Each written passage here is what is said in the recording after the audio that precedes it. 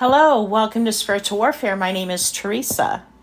I will be reading from the book by Joseph Prince, The Power of Right Believing, 7 Keys to Freedom from Fear, Guilt, and Addiction.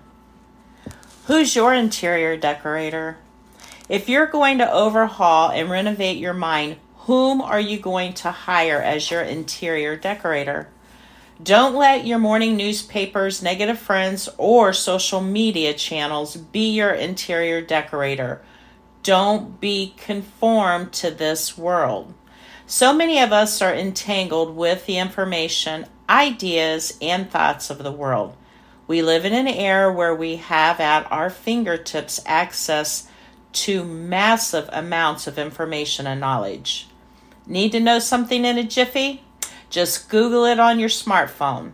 Yet this mass accumulation of knowledge has not made us freer or happier.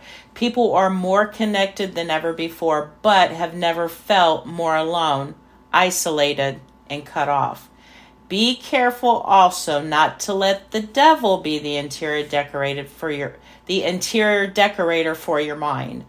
You can just imagine him choosing the dreariest drapes, grimmest upholstery, and ghastly furnitures to adorn the different rooms of your mind.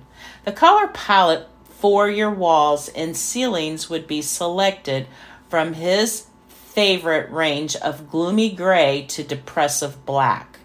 His mission is to keep your thoughts dark and defeated. If you are defeated in your mind, then for him, the battle is already won.